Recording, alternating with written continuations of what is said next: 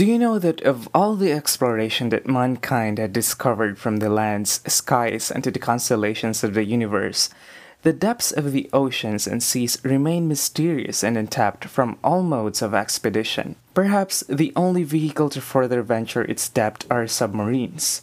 But how do submarines work, and what will happen if submarines go further beyond its depth point?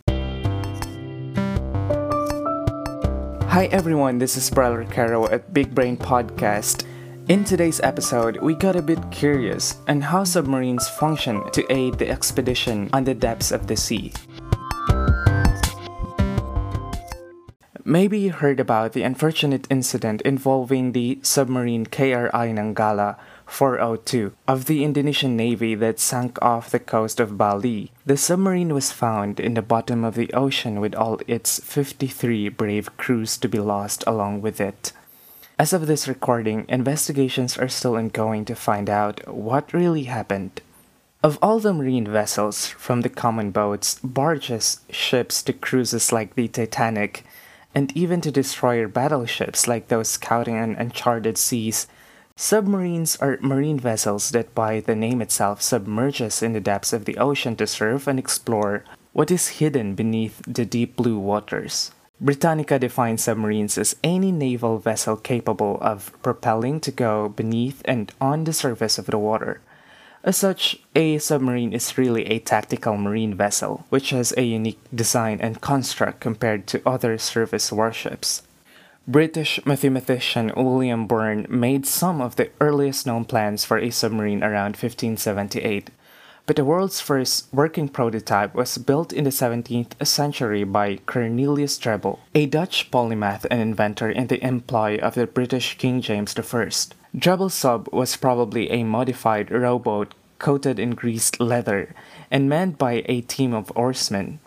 Sometime around 1620, he used it to dive 15 feet during a demonstration witnessed by King James and thousands of astonished Londoners. This early version of the sub would look like a toy of a toddler when compared to today's modern behemoths that are sometimes manned by hundreds of people while traveling stealthily in the deep oceans. The communications mode of submarine vessel is through a sonar technology. Quick trivia: sonar stands for sound navigation and ranging.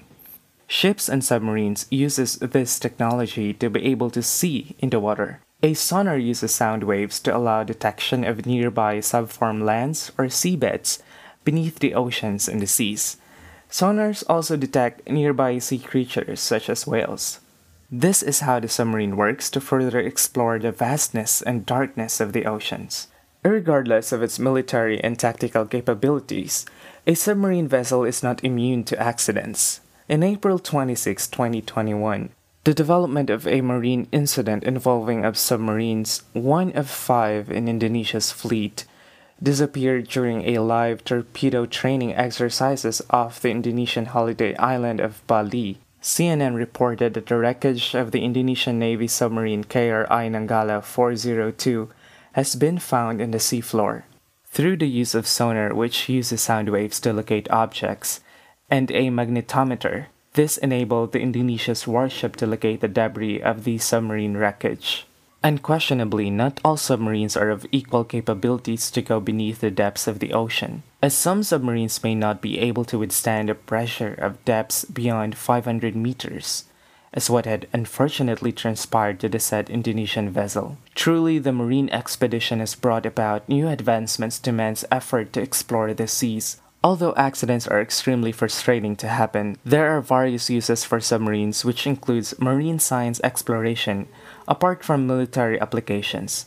As these marine vessels may be transformed with specific and specialized functions, such as search and rescue missions, the use of submarines can prove way to be useful in marine tourism and helping us explore further the vastness of the sea.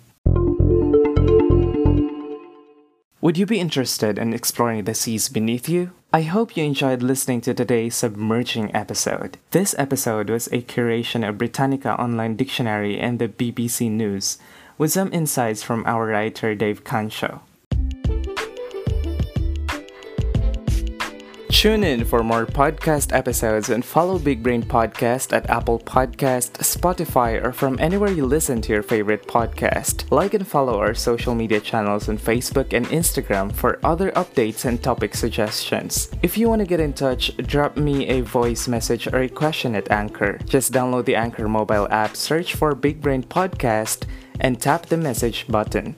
Who knows, we might answer your questions and feature you in the next episodes. Thank you for listening. This is Brian Recaro.